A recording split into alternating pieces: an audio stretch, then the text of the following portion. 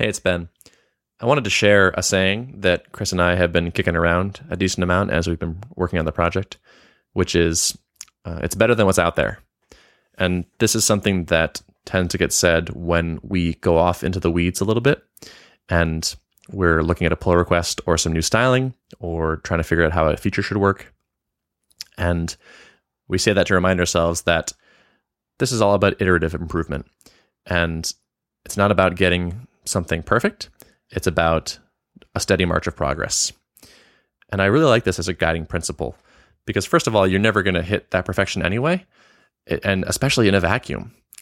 The takeaway I keep having is that the ideas we have and the approaches we take always shift when we see how people are actually using them. And so this idea that we can debate in a pull request to death and then find the perfect approach, or like we can figure out pricing once and for all, or any of that, I think is a fallacy. It's never going to happen.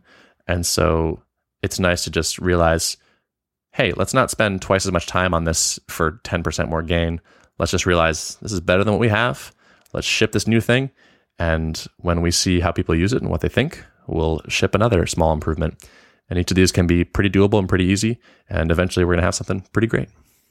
Talk to you later.